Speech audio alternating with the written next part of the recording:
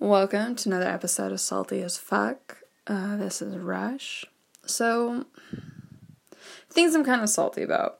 I guess something that irritates me is that what some people don't acknowledge, like what a partnership fucking is, what a real relationship is. And maybe it's just my ideal, but so what I don't understand is like there's a lot of people who it's like they project their insecurities onto their fucking partner, and then their partner gets so beaten down and weary that no wonder they might, eventually want to leave you, because what's the point of being with someone if you feel like nothing you do is ever good enough? But then simultaneously though, okay, like look at it this way.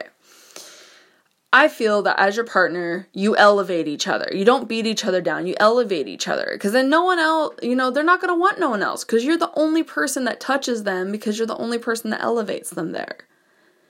And then it's like, but that's not one-sided. You're supposed to elevate each other. And there's absolutely times when one person's elevating the other. In the case of like, financial struggles or car situation, lack of car situation, living situation, homelessness, whatever. But I also feel, maybe it's wrong of me, but I also feel it's like the person who's slacking, like, I don't know, like, how do you not know you're putting more on your partner? And I understand there's, like, things like you can't help that your health declined or you lost your job, you're looking, but I'm also, like, what I've seen, and I've had partners who do this, it's like, they settle into, well, if you're willing to take care of me, you're going to keep taking care of me. Which for me right there, that's the, are you fucking, what? You are a grown-ass man. Like, what are you doing? I've dated females like this too, that it's like this weird sense of entitlement. I'm not saying it's all men or all women or whatever, because, one shitty person doesn't make that whole gender a shitty person. It's just the problem is enough have to make me a little salty about it, alright? Just take it there. But I do genuinely feel, how come, the other partner, like, you see how much pressure you're giving to your partner, like, wow, they're taking on the brunt more than they were because I can't or I'm unable to contribute. But it's like, you learn, but that's what the key of communication is. You say, hey, I recognize that you're hustling more now, and I understand you're trying to take on more of the brunt, and, this is what I'm doing that I think is helping, that, I'm looking for work, I'm, picking up odd jobs, I'm doing, whatever it is, because a lot of times that's usually what the issue is, especially in kind of, more impoverished areas, let's just put it there, but you're always, like, most of the people I know, you have side work on top of your regular job. And that's too for this reason. So that way you have something kind of to fall back on, because a lot of jobs aren't a promise or a guarantee, But that's the key of communication, because it's like, this is what I can do. This is my ability, like, is there something else I can do as well or instead of to help? Because I don't want to hinder and add more, or like, because I just feel like that's the things you should be considerate of. I guess that's my thing. It's like, if you're in a relationship, I think I've said it before, why would you consider someone being in your life if you wouldn't bother being considerate with them? Like, you give and you take, and I feel like there's something to be said for saying, I can only do so much, but I'm going to do what I can. And as human beings, it's what we can do, but I feel like as a real partner, it's like, that's with your partners who the hell you should be able to be the most raw and human and honest with.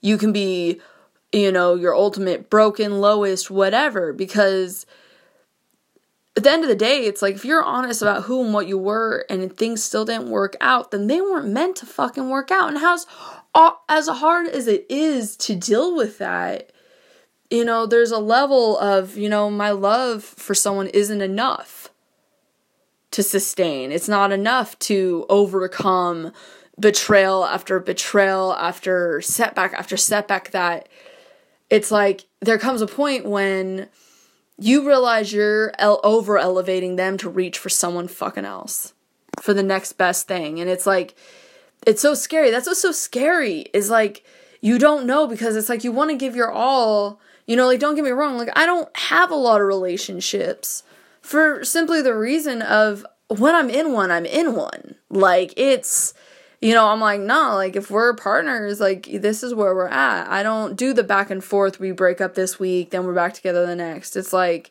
if you're gonna pull stupid shit, honestly, it takes me a long time to get to that point with somebody that I'm like, no, I really would take you seriously, and I naturally want to be committed to you. That's the thing. People want to force things. And it's like, no, I'm making the choice to want this person more because they're who I naturally had gravitated to.